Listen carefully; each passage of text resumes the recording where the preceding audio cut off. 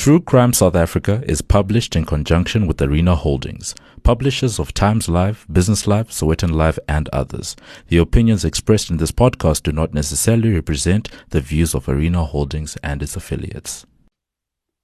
A young girl leaves her home to perform one of the most basic tasks of most people's day. She just needs to use the loo. During the day, it's no problem. Khayelitsha hums with the chatter of her neighbours. The sunlight provides a safe space to move around. But at night, this mission is suddenly a dangerous one. Lighting is poor. Her neighbours have shut their doors. It's just her and the darkness.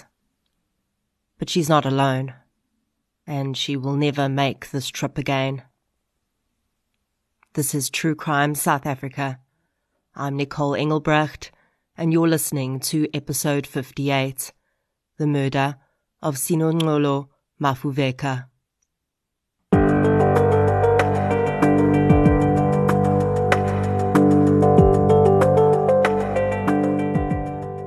This episode is sponsored by PrintCrowd. As the gig economy starts to take hold and more people create their own streams of income, one thing that is always a necessity for businesses of any size is printed material.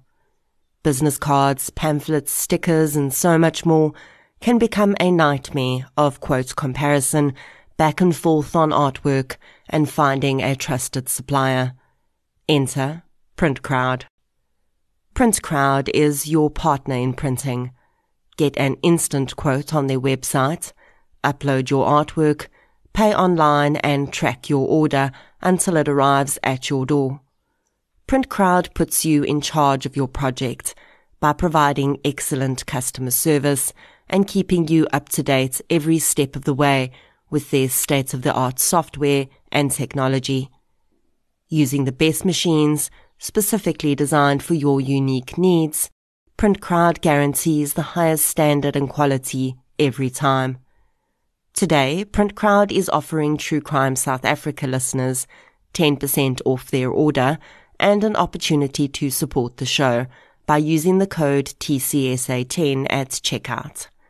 That's TCSA10 at checkout for 10% off all your printed material requirements from the comfort of your home. A huge thank you to PrintCrowd for supporting True Crime South Africa. Before we get into today's episode, I'd like to thank our new Patreon supporters. A huge thank you goes out to Jeannie Melissa Muleba, Tamarin Lee Apollos, Chuck, and Cian Folskenk for their support on Patreon. Thank you so much, everyone. Your support really does make a huge difference. If you'd like to support the show on Patreon or PayPal, I'll leave a link in the show notes. There are now additional ways that you can support the show, with 2 online businesses providing 10% discounts when you use the code TCSA10. You can get your health and beauty needs at King Online, and you can get all your printing requirements designed, printed, and delivered by PrintCrowd. You can also help to support me as an individual creator by checking out the companion podcast I created with Showmax for the Devil's Dorp documentary, or by purchasing the Krugersdorp Cult Killings audiobook, which I narrated, on Audible, Google Play Books, or Apple Books. As always, any form of support is greatly appreciated, and it doesn't have to be financial. Sharing of episodes, inviting your friends and family to listen, and interacting on social media all go a long way to keeping the show growing and improving. Today's episode is heartbreaking for many reasons. It not only highlights some of the deep inequities in our society, but it also brings to the forefront the danger that South African women face on a daily basis. The dynamics of this case are also replicated across the world in impoverished communities. So really, no matter where you are in the world, the murder of Sinonqolo Mafuveka will no doubt match up closely with many that may have happened in communities around you. Sadly, you probably don't know about these cases, because there's a very good chance they never made headlines. Sinonqolo's case did make headlines, but as we will discuss, it may not have been for the reasons we suspect. In researching this episode, I used several online media sources and blogs, which I will reference when we get there. So let's get into episode 58, The Murder of Sinonqolo Mafevuka. The following episode may contain sensitive material, including descriptions of violence, sexual assault, or graphic descriptions of injuries to victims. If you feel you may be triggered by such material, please consider this before accessing our content. To access trauma counseling or services, please see the helpline information on our show notes. Sinonqolo Mafevuka is 19 years old when we enter her story. While I would usually paint a picture of a victim's life before they encountered the violent crime that brings their name to our attention, sadly in this case, this is the point at which we start. And perhaps that is the first atrocity in this case. No one thought to ask who Sinonqolo was before she was murdered, so no information exists in the public domain. We do know that Sinonqolo lived with her family in an area of Khayelitsha referred to as Town 2. Several members of the Mafevuka household lived on the same premises. They occupied one structure for eating and visiting and another structure for sleeping. The township of Khayelitsha falls within the auspices of the city of Cape Town. The name is Khoza for a new home. Khayelitsha was established as a result of the Group Areas Act under apartheid rule. The Act imposed segregation along race lines in residential areas. The township was originally planned to hold 200,000 people. The last official population count in the area indicated that close to 2.4 million people now occupy Khayelitsha. The area is one of the poorest in Cape Town, with the average household income being less than 20,000 rand per year. Around 70% of residents live in completely informal structures, and 1 in 3 residents must walk 200 meters or more to gain access to water and sanitation. Crime in Khayelitsha is seriously problematic. According to the SAPS statistics for 2019-2020, it is the area with the second highest number of murders in the country. 251 cases of murder were reported in Khayelitsha in the reporting year 2019 to 2020. That is just short of 1 murder per day. There were also 146 attempted murder cases reported during this period, meaning that an attempt at murder does happen more than once a day in Khayelitsha, but some victims are saved. Khayelitsha is second in this dubious murder ranking, only to Delft, which is a notorious gang area, also in the Western Cape. Harare, an area of Khayelitsha close to Town 2, in which Sinonqolo lived, makes its own appearance in SAPS statistics under the number of reported rapes for 2019-2020. In that period, 168 rape reports were taken. Human rights organizations estimate that only 1 in 9 rapes are reported in South Africa, so it is very possible that more than 1,512 people were raped in Khayelitsha in the reporting period. Despite the difficulties that life presented on a daily basis, Sinonqolo was happy and cheerful. She was dating a young man from the area, and some would say that there were possible wedding bells in her future. On the evening of the 1st of March 2016, Sinonqolo was preparing dinner with her brother and his wife in the Mafevuka home in Town 2. Around 7 p.m., she told family that she was going to the toilet. For Sinonqolo, using the toilet meant walking 200 meters to a block of communal porta-potty type toilets. Water and sanitation services to Khayelitsha are limited, and it has been a long-held dispute with the local municipality that there are simply not enough ablution facilities for residents. Many residents of the township do not leave their homes after dark and instead use buckets for their ablutions inside their home, which they empty and clean out in the morning. While this may be an option for smaller families or single people, in a home like the Mafevukas, where there were many members living in a confined area, this option would have been very difficult. Sinonqolo's brother, Lolwabo, says that the last time he saw his sister, she was leaving their home with a roll of toilet paper in her hand. She left her cell phone behind in the home. When Sinonqolo did not return that evening, Lolwabo says he was not really concerned.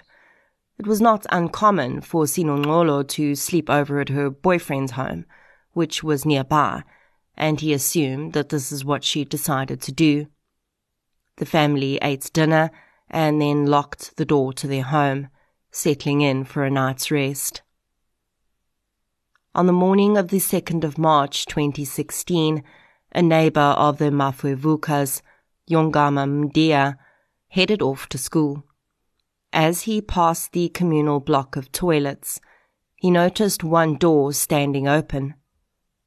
It was a toilet that no one used because the cistern was leaking and the floor and seat of the toilet were often wet. Then something inside the toilet caught his eye. In horror, he realized that there was a naked woman slumped over the toilet. The woman's head was inside the toilet bowl, and she was motionless.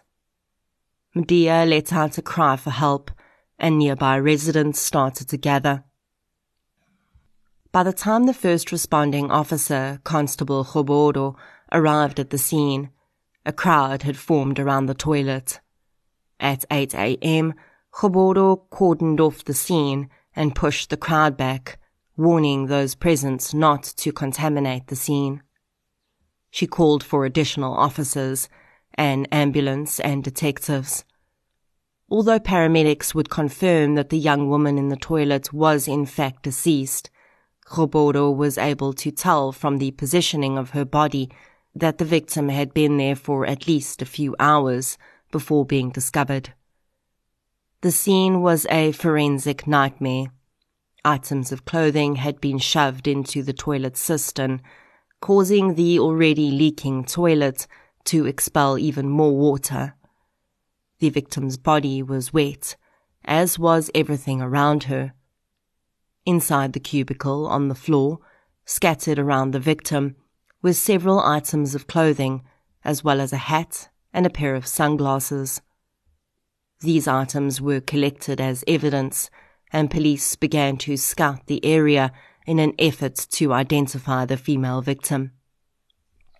Just an hour later, Sinonqolo's brother received a call from his wife. She was hysterical. The body in the toilet had been identified as his sister. At some point after leaving her home at 7 p.m. the previous night, Sinonqolo had crossed paths with the murderer. Her clothes had been ripped from her body and she had been raped. Then she had been strangled to death. Her murderer had attempted to force her body into the toilet, and when they were unsuccessful, they dropped the lid on her head and left her there. Strangely, a jersey had been draped over Sinonqolo's waist. It did not cover any part of her, so it seemed as though it may have just fallen there or been tossed there without thought. Police collected a pair of sunglasses, 2 t-shirts, a hat, a bra, and a pair of panties from the cubicle. Sinonqolo's rape and murder devastated her family. but if they thought that their pain would be isolated to the moment of her loss alone, they would be sadly mistaken. For days, the investigation crept at a snail's pace. Policing in Khayelitsha is not easy. There are an average of 878 citizens to each police officer. Resources are scarce. By most accounts, since 2014, things have become better on the policing front in Khayelitsha, at least from a systems and processes perspective. Before that, police stations in the area were labelled dysfunctional. For the residents of the township, though, not enough had changed, and this was becoming clearly evident in the investigation into Sinonqolo's murder. In all fairness, there was very little to go on. Police were able to find one surviving piece of male DNA on the jersey that was draped over Sinonqolo's body. A fingerprint was also recovered from her skin. Now they just needed someone to compare it to. Normal procedure in this investigation would be to start with those closest to the victim and work out to friends, then acquaintances. In conjunction with that, neighbours would be interviewed about what they'd heard or seen around the time that Sinonqolo was believed to have gone missing. While police may have been doing all they could to find Sinonqolo's murderer at that point, there was very little awareness in the media about her case. In fact, the first article I could find on any national news platform about Sinonqolo's murder was on the 9th of March, a full 7 days after her body was discovered. And, to be fair, something equally tragic that happened on the 7th of March may have been the only reason her murder ever made the news. On the 7th of March, just half an hour's drive from where Sinonqolo took her last breath, but in a place that may as well have been a different world, a 16-year-old girl went jogging through Tokai Forest while her mother collected her little sister from the bus stop. The body of Franziska Blochlecher was found that afternoon. She had been raped and murdered. The news exploded. Within hours of the horrific discovery, articles were already being sent to editors for approval, and mobile phones across the country pinged with news app notifications, and the notifications and articles would not stop coming. The Tokai community were understandably enraged and descended on the forest, conducting their own searches for evidence or perpetrators. A 50,000 rand reward was offered. A private investigator was hired to assist police. The perpetrators of Franziska's murder had taken her iPhone, and using it and other investigative tools, Tokai police were able to start making arrests within less than 48 hours of her murder. On the 9th of March, an article was published announcing arrests. Tokai and much of the country heaved a sigh of relief. But in Khayelitsha, the Mafevuka family was disturbed. Although grateful that another family had some answers so soon, why was it that 7 days after their own daughter's rape and murder, no one had even uttered her name? Khayelitsha community members started to question this too. Around the same time that Franziska Blochlecher's murderers and rapists were being handcuffed and led to police vehicles, in Khayelitsha, the Deputy Minister of Police at the time, Maggie Sochu, stormed into a meeting at Khayelitsha Police Station and demanded, in full view of members of the media, to know why Sinonqolo's case was floundering. While that anger is completely understandable, and I'm certainly not going to get into the politics of the situation, it was a bit ironic that the person demanding answers was also one of the very people responsible, at least by virtue of her position at the time, for the lack of resources at Khayelitsha police station. This aside, Sochu's explosion in front of the media does appear to have caused them to sit up and take notice, as it is at this point that articles start to regularly appear about Sinonqolo's case in the media. Now, I would like to make it very clear that I am in no way saying that Franziska Blochlecher's case was given undue attention. Her case was given exactly the attention it deserved, but it stands in stark contrast to the murder of a girl who was just 3 years older than her, but happened to live in a different area. Franziska Blochlecher's murder was horrific and senseless. Sinonqolo Mavevuka's murder was horrific and senseless. Full stop. In the ensuing days, a man came forward, and he would become a vital witness. The man had been returning from a local tavern on the evening of the 1st of March. He says it was around midnight, and he heard a woman screaming. He then saw 2 men dragging a woman toward the toilets. He said he was afraid that the men would see him, so he hid between some houses until he could no longer see or hear them. The man said he recognized the men from the neighborhood, but could only identify them by their street nicknames. He knew they lived in the surrounding area, but couldn't say exactly where. So police, armed with 2 nicknames and an eyewitness account, started working their sources for information. Police also questioned the young man who had first discovered Sinonqolo's body on his way to school. He added that he'd walked to a nearby petrol station the night before to buy prepaid electricity, and he'd seen a group of about 7 people standing around the toilet area. Significantly, he mentioned that he'd been unable to identify any of the people because the area was poorly lit. The bra and panties in the cubicle, although presumed to belong to Sinonqolo, could not be specifically linked to her, as the DNA had been compromised by the wet conditions in the toilet.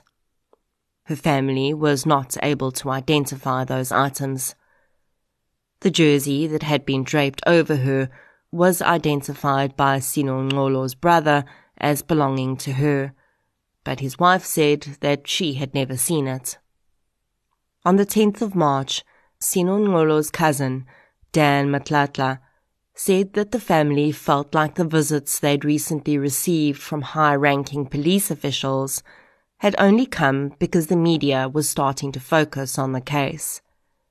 Matlala told reporters that the family was heartbroken over the loss of Sinonqolo, who he described as the most beautiful soul.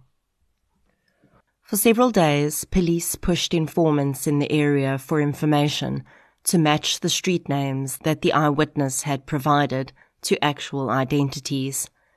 And then, 2 weeks after Sinonqolo's murder, 2 arrests were made.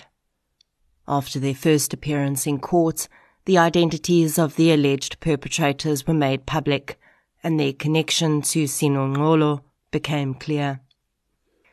21-year-old Ngolisa and 26-year-old Atebile Mafilika were cousins of Sinonqolo's boyfriend, who had only been identified as Viwe. Her boyfriend had been cleared of any direct involvement in the case early on, with a rock-solid alibi. His cousins, though, were allegedly well known in the community for all the wrong reasons, and the eyewitness who claimed to have seen the 2 men dragging a woman into the toilets that night confirmed that these were the 2 men he had seen. In a statement read by the state prosecutor at the initial court appearance, the alleged motive was revealed. The state claimed that Sinonqolo's boyfriend had suspected that she'd been with another man on the Saturday before her murder. According to prosecutors, Ngolisa and Atabile had sought revenge on behalf of Viwe, and this had been the reason for the attack. The community was baying for blood. Protests were held outside the court when the accused initially appeared and when they applied for bail. The cousins were initially represented by a private defense attorney, but would later no longer be able to afford his services and were given legal aid lawyers to defend them. Petitions were signed by community members who did not want the two men to be released on bail. The bail proceedings were heard in the magistrates' court, where the state argued that the defendants would be in danger if they were released into the community, as threats of vigilante justice had been received. The two petitions were also presented during the bail hearing. The magistrates would deny bail to Ngcolisa and Athibile, stating that the petitions from the community had played a major role in his decision. It would be during this bail hearing, though, that doubt would first be cast on the strength of the state's case. The cousins' defense attorney asked how it was possible for the eyewitness to have seen the faces of the two men dragging the female that night, if he claimed to have seen this at midnight, when the young man that had walked past the cubicles much earlier in the night said that he could not make out faces due to poor light. He also cast doubt on the man's testimony, claiming that he was drunk, as he had admitted to have been returning from a tavern when the events unfolded. As the two accused men awaited trial, it began to emerge that witnesses were claiming to receive threats to their lives. One witness was rushed to Tygerberg Hospital after having been stabbed. He alleged that his attacker was a member of the defendant's family. Another witness, who would be testifying to a conversation he'd overheard between the defendants, fled to the Eastern Cape after receiving threats. As the start of the trial loomed, the state's case was looking questionable. Through many promises of protection and pleading, the state was able to secure its most important witnesses before the trial commenced in October of 2016. The bombshells against the state's case did not stop falling, though. When the pathologists testified, it became clear that the time of Sinonqolo's death had not been determined. While this is not uncommon, it was a major issue in the context of the rest of the evidence. The testimony of the eyewitness was already being questioned. He insisted that there was sufficient light that night to see the faces of the two men. He also said that he had known the defendants for many years and could identify them from a distance. But he claimed to have seen them dragging the woman at midnight on the 1st of March, and Sinonqolo had left her house at 7 p.m. So where had she been for 5 hours, if that had indeed been her that was dragged into the toilets? The time of death also became important when the defendants presented their alibis. Athibile Mafilika's girlfriend was his alibi.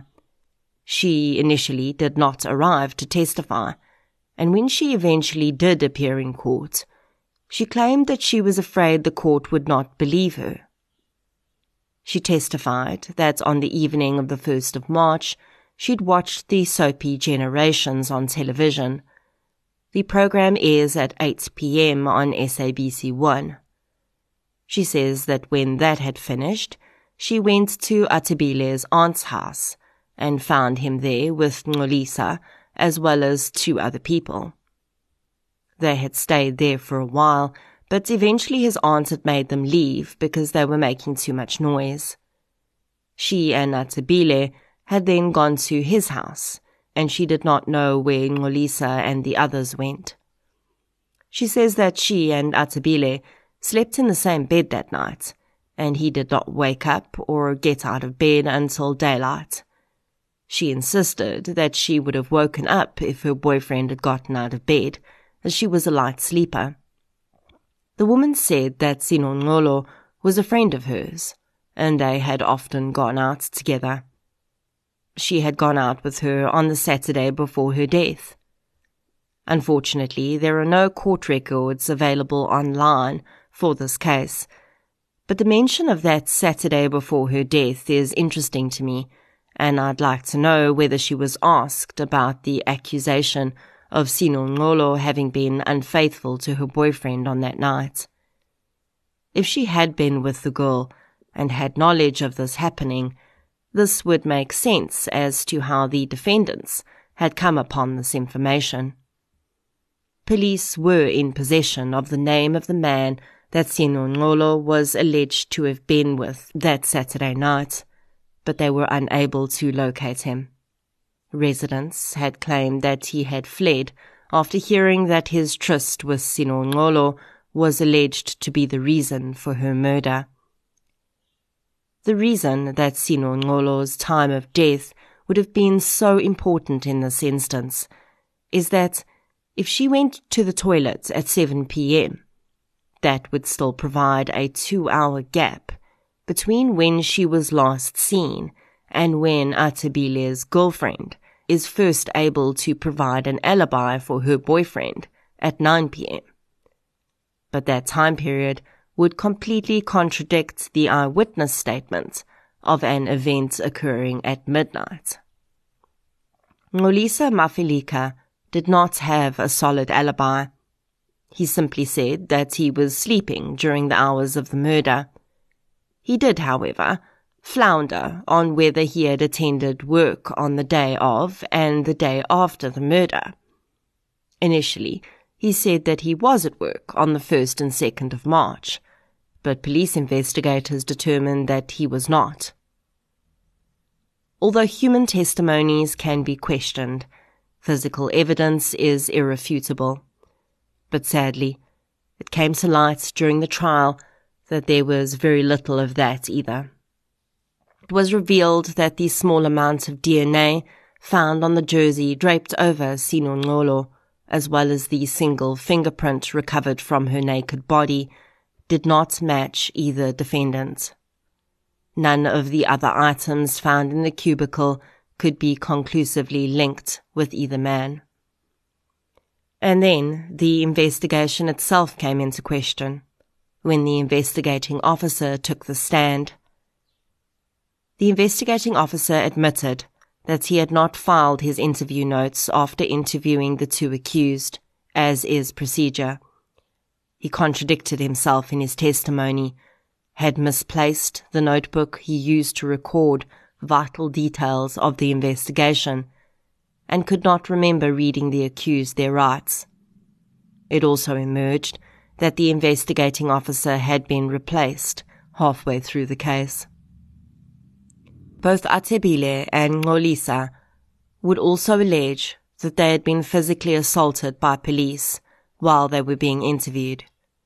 The men claimed that they had been struck on the legs and had plastic bags placed over their heads while they were handcuffed. Police strongly denied that this ever happened. It would be alleged in testimony that the arrests of the cousins had caused a rift in the Mafiliki family. Some members of the family believed that the young men were guilty because of statements they'd made. Other members of the family stood by the men. The aunt whose house they had initially been at on the night of the murders was called by the defense to verify their whereabouts in the early hours of the time frame in question, but after allegations that the woman was threatening witnesses, the defense suddenly told the court they no longer needed to call her. The state tried to insist that she be called, saying that she could have vital information, but the defense refused, and the judge did not intervene. Having the aunt on the stand, of course, would open her up to cross-examination by the state, and she would have to truthfully answer whether she had indeed been intimidating witnesses. The trial stretched out for months and well into 2017, but Sinonqolo's family attended every single day of the trial.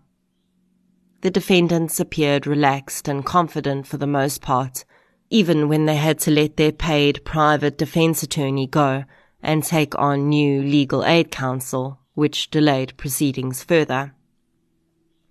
An in locum inspection of the area in which Sinonqolo's body had been found was conducted during the trial. The defendants were transported to the area in handcuffs and leg chains, and the split in the community over their guilt became clear. On one side, a large crowd of protesters formed, vowing to make the pair pay if they ever set foot in Khayelitsha again. On the other side, a woman asked if she could give one of the defendants a kiss, and a man arrived with a jug of water and glasses for the cousins to drink from. The in locum inspection brought little verification either way. The toilets had been moved slightly since Sinonqolo's murder, and new dwellings had sprung up in the area. During the inspection, it was noted that there were 2 tall lighting posts near the area. One was 130 meters away, and the other 150 meters away. It was alleged during testimony that the 2 defendants had been heard telling Viwe what they had done to his girlfriend. They were also allegedly overheard talking about a heavy object they had to get rid of on the night of the murder. It would also be revealed that the cousins had been accused by the community of 2 other sexual assaults, but no charges were laid in these cases. On Monday the 18th of December 2017, Judge Tazwell Papir handed down his judgment in the case. He found both accused not guilty of all charges against them. On hearing this judgment, the courtroom erupted. Sinonqolo's mother let out a wail, and it took some time for the judge to be heard again. He said that although he was sympathetic toward the family of the victim, he had to apply the law fairly, and he did not feel that the state had proven guilt beyond a reasonable doubt. A social justice activism organization that had stood by the family throughout the trial spoke to reporters after the 2 men were found not guilty.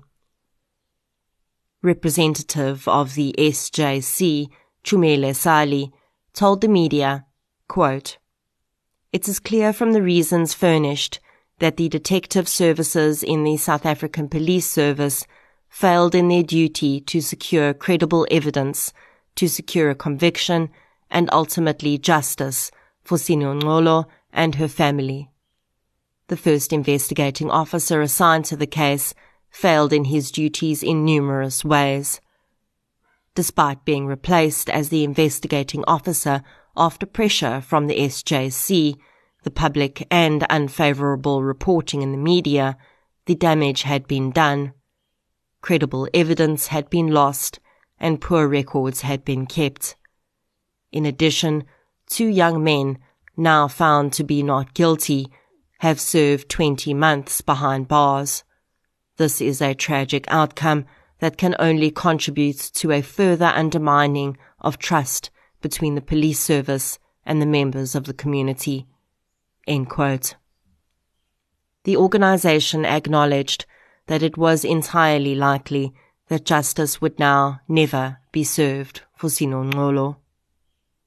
The murder of Sinonqolo Mafevuka would become a center point for discussions around sanitation, visible policing, and service delivery.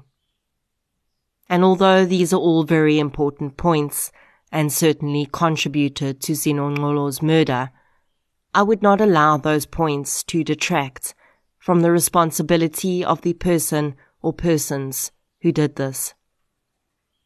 If Sinonqolo did not have to leave her home to use the toilet that night, she may not have been murdered at that time. But if, indeed, her murder was as the result of some revenge plot, she may well have been taken at some other point. The core of this case is the same as many other gender-based violence cases: a woman is raped and murdered because her killer believed it to be their right. And certainly, that should be the focus. But the other issues around the case cannot be ignored either. Would Sinonqolo still be alive if she lived anywhere other than Khayelitsha? Would her case have been solved if she'd been murdered in Tokai? Why did it take the murder of another girl for Sinonqolo's case to make it into the media? While it is entirely possible for a case to be built around circumstantial evidence alone, physical evidence placing perpetrators at a crime scene is always important. In the absence of that, irrefutable eyewitness testimony is helpful, but in this case, sadly, the testimony was not irrefutable. I don't think that the eyewitness that saw a woman being dragged, screaming towards the toilets, was lying, but his evidence could not hold up to scrutiny because of the circumstances around it. In the months after Sinonqolo's murder, organizations and activists would attempt to produce positive change from her loss. Activist Kerry Nelson accompanied the Mafevuka family to court each day, and she set up a Facebook group called Sinonqolo, We Have Peace. This is the meaning of Sinonqolo's name, and the group is aimed at creating awareness around gender-based violence murders, particularly in the Khayelitsha area. I spoke to activist Kerry Nelson about her experiences around Sinonqolo's case. My name's Kerry, and I'm not actually part of any movement per se. I did start the Zuma Must Fall movement, and then obviously, like the one we're speaking about today, what happened to Sinonqolo. I'm just your normal average single mom and just trying to do my part to better our country. What happened with Sinonqolo is I saw an article. I can't remember which online newspaper outlet it was, but I saw this tiny little piece on, girl gets raped, murdered in Khayelitsha. It had just happened around the same time as Francesco, and everybody remembers. Oh, it still gives me goosebumps. That time, it still actually makes me quite emotional. Obviously, the community was up in arms with Francesca and what happened to her, because, that kind of thing didn't happen in affluent areas. It just, it was this girl that was going for her run, and her run ended. So, I still don't have words to describe it.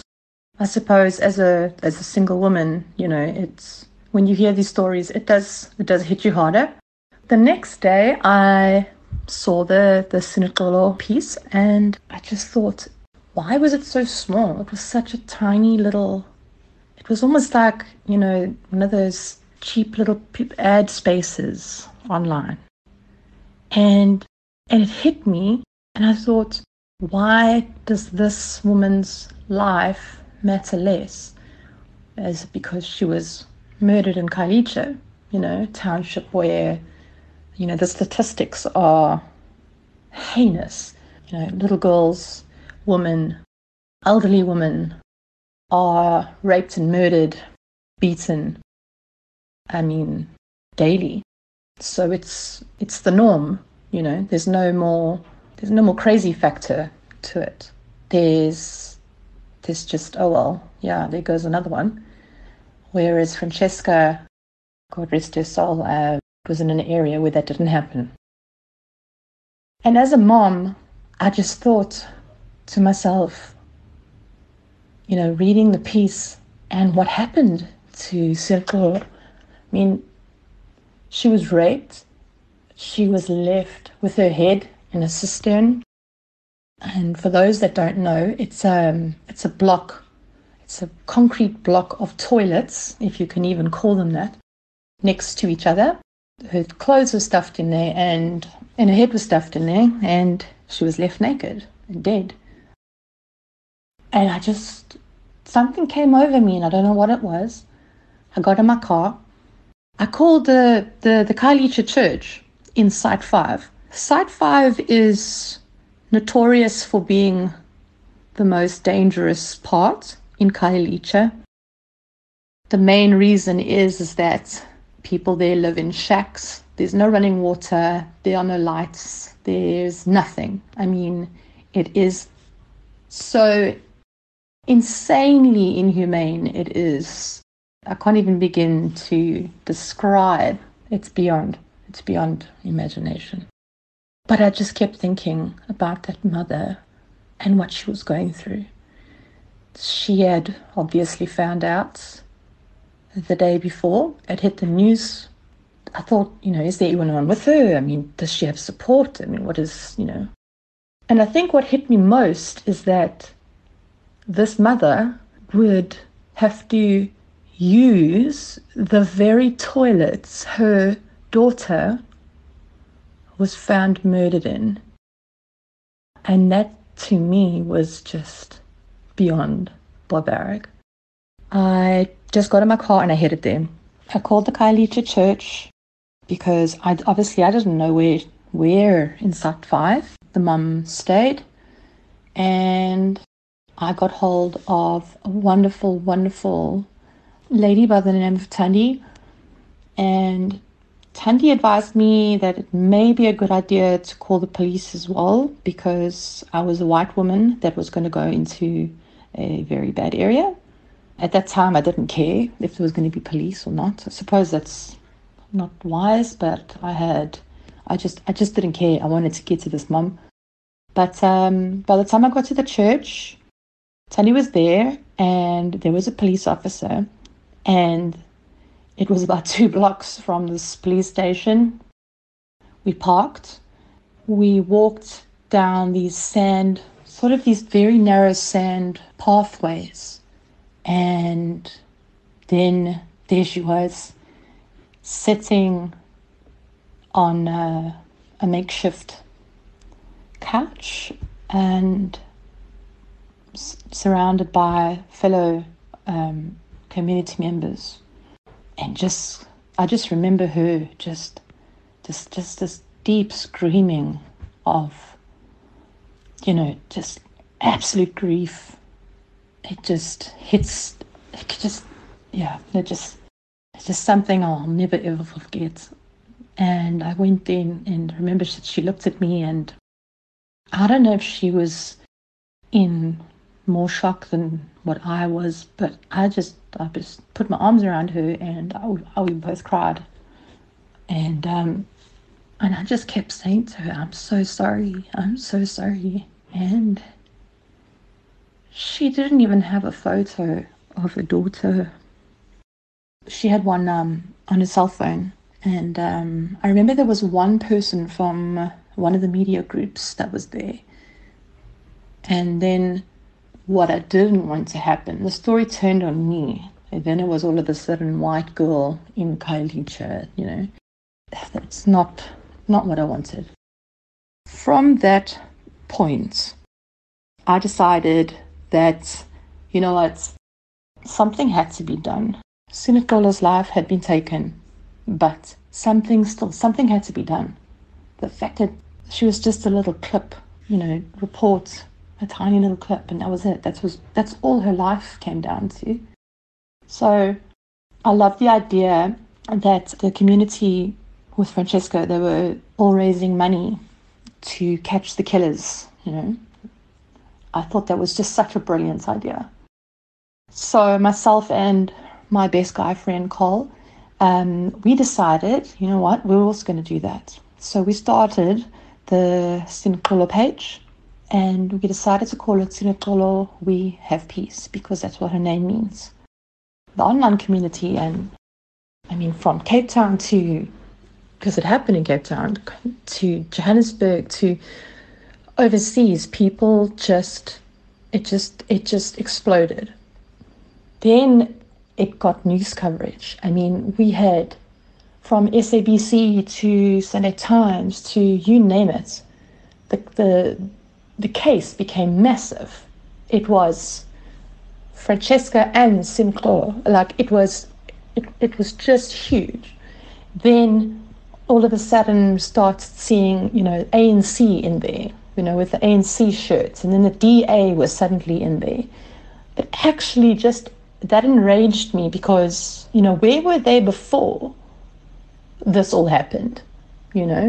Why does everybody only come to the party when we're making the news?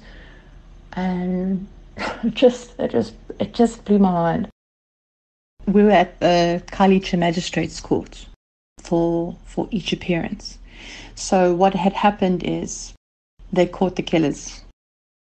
And when I got the phone call that the alleged killers had been caught, I just couldn't believe it. I was blown away. I was absolutely blown away. We went back into Khayelitsha Magistrates Court that day. The one was in his 20s and the other, he must have been in his early teens. The older one had a look of just hatred, absolute hatred, and the younger was terrified. I made very good friends with Simkholo's brothers, the two of them, and when they saw those two for the first time, they everybody broke down. The family of the accused, Simkholo's family, everyone was just, it was crazy. Unfortunately, due to the fact that this kind of thing happens on a daily basis, that women are murdered and raped on a daily basis in Khayelitsha and its equivalents like Nyanga and whatnot. The case was thrown at the end. Basically, I would say evidence tampering. And the reason that I say that is because the proper legal methods were not followed. I received death threats because I wanted to see the reports. And her case was thrown and the murderers got away because the procedures were not followed. The body was washed, evidence was washed away, and murderers got away at the end of the day. Whether it was them, whether it wasn't them, not even the point. The thing is that no one followed procedures because it happens so often. Did they do that on the other side? Of course not. It was huge news. But because it happens every day, it's just, it again blew my mind. And having to look at the family and having to fight so hard and so long, and it was, we were exhausted. I can't even imagine what her family felt like. It was such a slap in their faces. The justice system let them down because they didn't give a shit. That's the plain, simple reason. They didn't care. Because on their clock, it's normal. I looked at her mom. She didn't speak much English. By that point, we'd got a poster printed and put up on the wall. It wasn't the clearest or anything, but just something for her. And we got them meals and, that kind of thing to support them during the trial. And they didn't get justice. But what we did do in the end, so we decided to take the money that was donated by everybody and we put it all in together and we got Simkholo's body and her family, her close family, all taken up to the Eastern Cape, as they were from the Eastern Cape, and we threw her a beautiful burial and a ceremony, a traditional ceremony, and got all of them up there. Well, we may not have caught the killer or killers.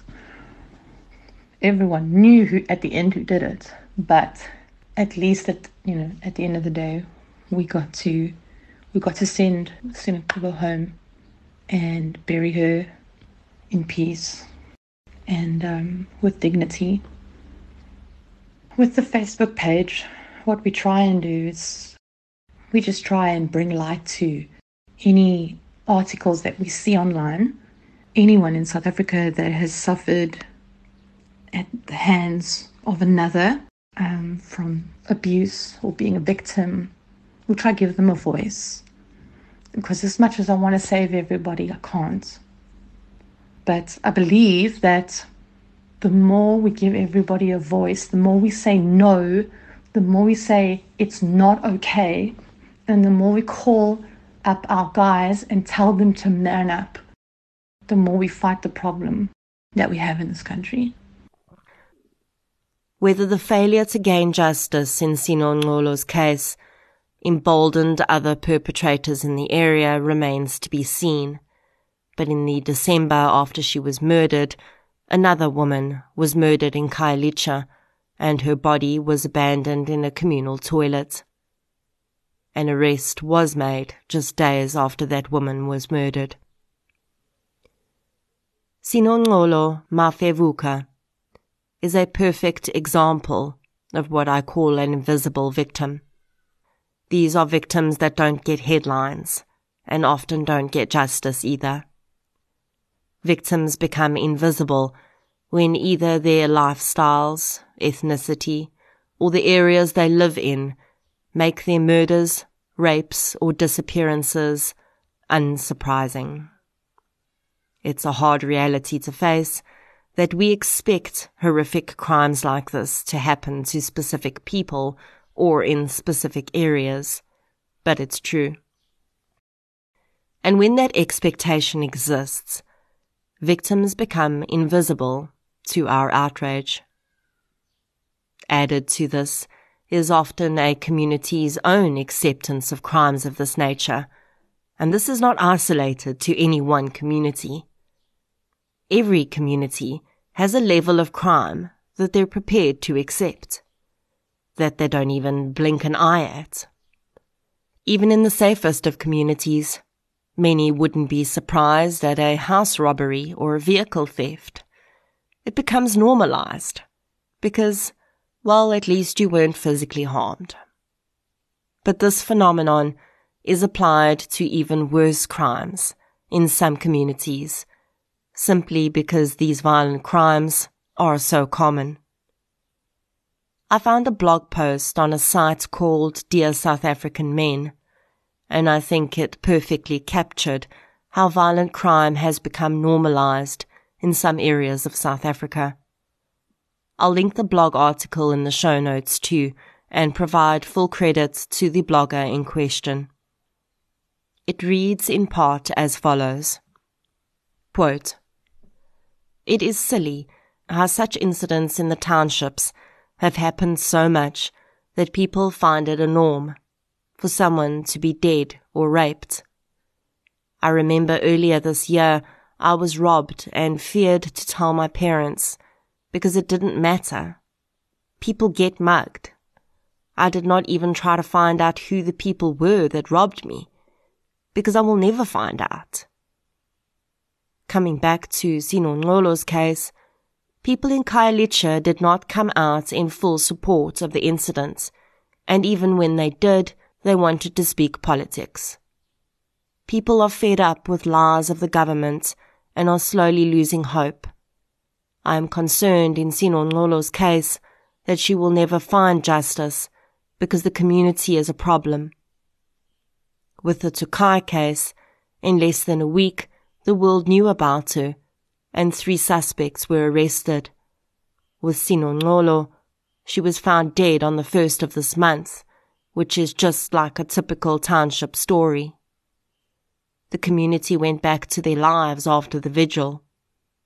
My question is, what is the community doing to protect itself from itself?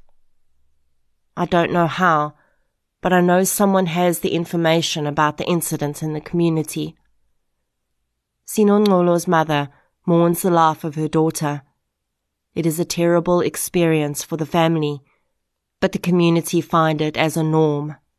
When did tragedy become so normal in our communities, and why?" End quote. For many of us, it would be shocking that our child would not tell us they'd been mugged. But for the writer of that blog, people just get mugged every day. It would be like telling your parents you had eggs for breakfast. Pointless. If this is shocking to you, then consider how easily you're able to shrug off your cell phone being stolen or your car window being smashed in a break-in. For different communities, different crimes become the norm. When the petitions were put together against the release of the accused in Sinonqolo's case, a group of 37 women that lived in the same area broke their silence about what they called an underground rape culture in Khayelitsha that was holding them hostage. One woman said, quote, "The culture of rape is prevalent and has no consequence. We are victims of crime and all sorts of atrocities, and our parents are not equipped to deal with these sorts of issues." End quote. South African artist Lebo Toka created a piece to symbolize the loss of Sinonqolo. In it, a woman in traditional African dress sits with her eyes closed, an expression of peace on her face. In her hands, she clutches a toilet brush. On the Rape Crisis website, I found an entry by Danielle Alhait in which she discusses her reaction to the case of Franziska Blochlicher and draws parallels to Sinonqolo's case. It reads in part as follows, quote, "I live less than a 5-minute drive from where Franziska Blochlicher was raped and murdered. I drove past Tokai Forest on the day it happened. I saw security personnel gathered around the entrance near to where her body was found. By the following day it was in the news. As I watched the media frenzy unfold and the reactions from the women in my family, I noticed in myself an absence of anger or distress or even empathy. In the weeks following, residents of the surrounding suburbs tied bouquets of flowers along the fence near to where it happened. I've driven past the site many times, but only recently decided to visit. I wanted to try and understand my own reaction to the news, and I thought that paying a visit might help to bring me clarity. As I walked along the fence looking at the drooping flowers, it occurred to me that the public reaction to Franziska's case was quite unique. She has not once been blamed or implicated in what happened to her. With most rape cases that receive a lot of public attention, there is often something about the victim or what the victim was doing that is offered as an explanation as to why it happened to them. The reaction to Anine Boyson's 2013 rape case is an example of this. It takes a lot to be a perfect victim, and one must be to ensure public outrage that is free of victim blaming. The perfect victim must be white, cisgender, heterosexual, sober, not out after dark, must not be at a club, bar, party, must not be in a dodgy area, and must also not know their assailant. In light of this, I was able to understand my response. I do not trust the public's reaction, and I do not want to be a part of it.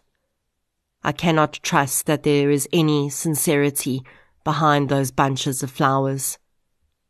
Would they have been there if Franziska had not met all of the requirements of the perfect victim? As I drove away, I noticed a poster-sized picture of Sinonqolo Mafuveka's face stuck on a tree. But the poster was torn, so most of her face was missing. And I wondered if Sinonqolo's case would have received any attention at all if Franziska's had not happened for it to be compared to." End quote. Sinonqolo became invisible on the day her life was taken, simply because of how we structure the importance of events in our society. Her family may never know for sure who took her life, and sadly, they have to live in close proximity to those that were accused and found not guilty. I don't know that any of us can begin to fathom the level of pain they have to live with. I would like to think that it is possible to draw understanding from Sinonqolo's murder and move forward and do better next time. And maybe that's happened. But Sinonqolo was not a movement. She was not a hashtag or a political centerpiece. She was a 19-year-old girl. She was a young woman with dreams and a family and the right to live. And her murderer or murderers are still out there. Maybe their conscience will haunt them for the rest of their lives, and maybe it won't. Maybe they'll do it again. Maybe they already have. Sinonqolo may not have received the justice she deserved, but by saying her name and keeping her story alive, those responsible may be reminded of what they've done. Rest gently, Sinonqolo.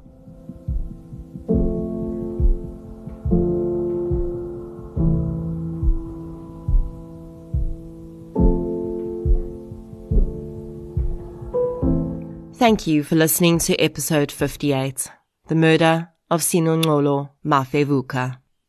If you enjoyed this episode, please be sure to subscribe to the show on the platform you're using to listen right now. You can also follow us on social media. We're on Facebook, Instagram, and Twitter. I'll be back next Friday with a Spotlight minisode. Until then, as always, thank you for your support, and I'll chat to you soon.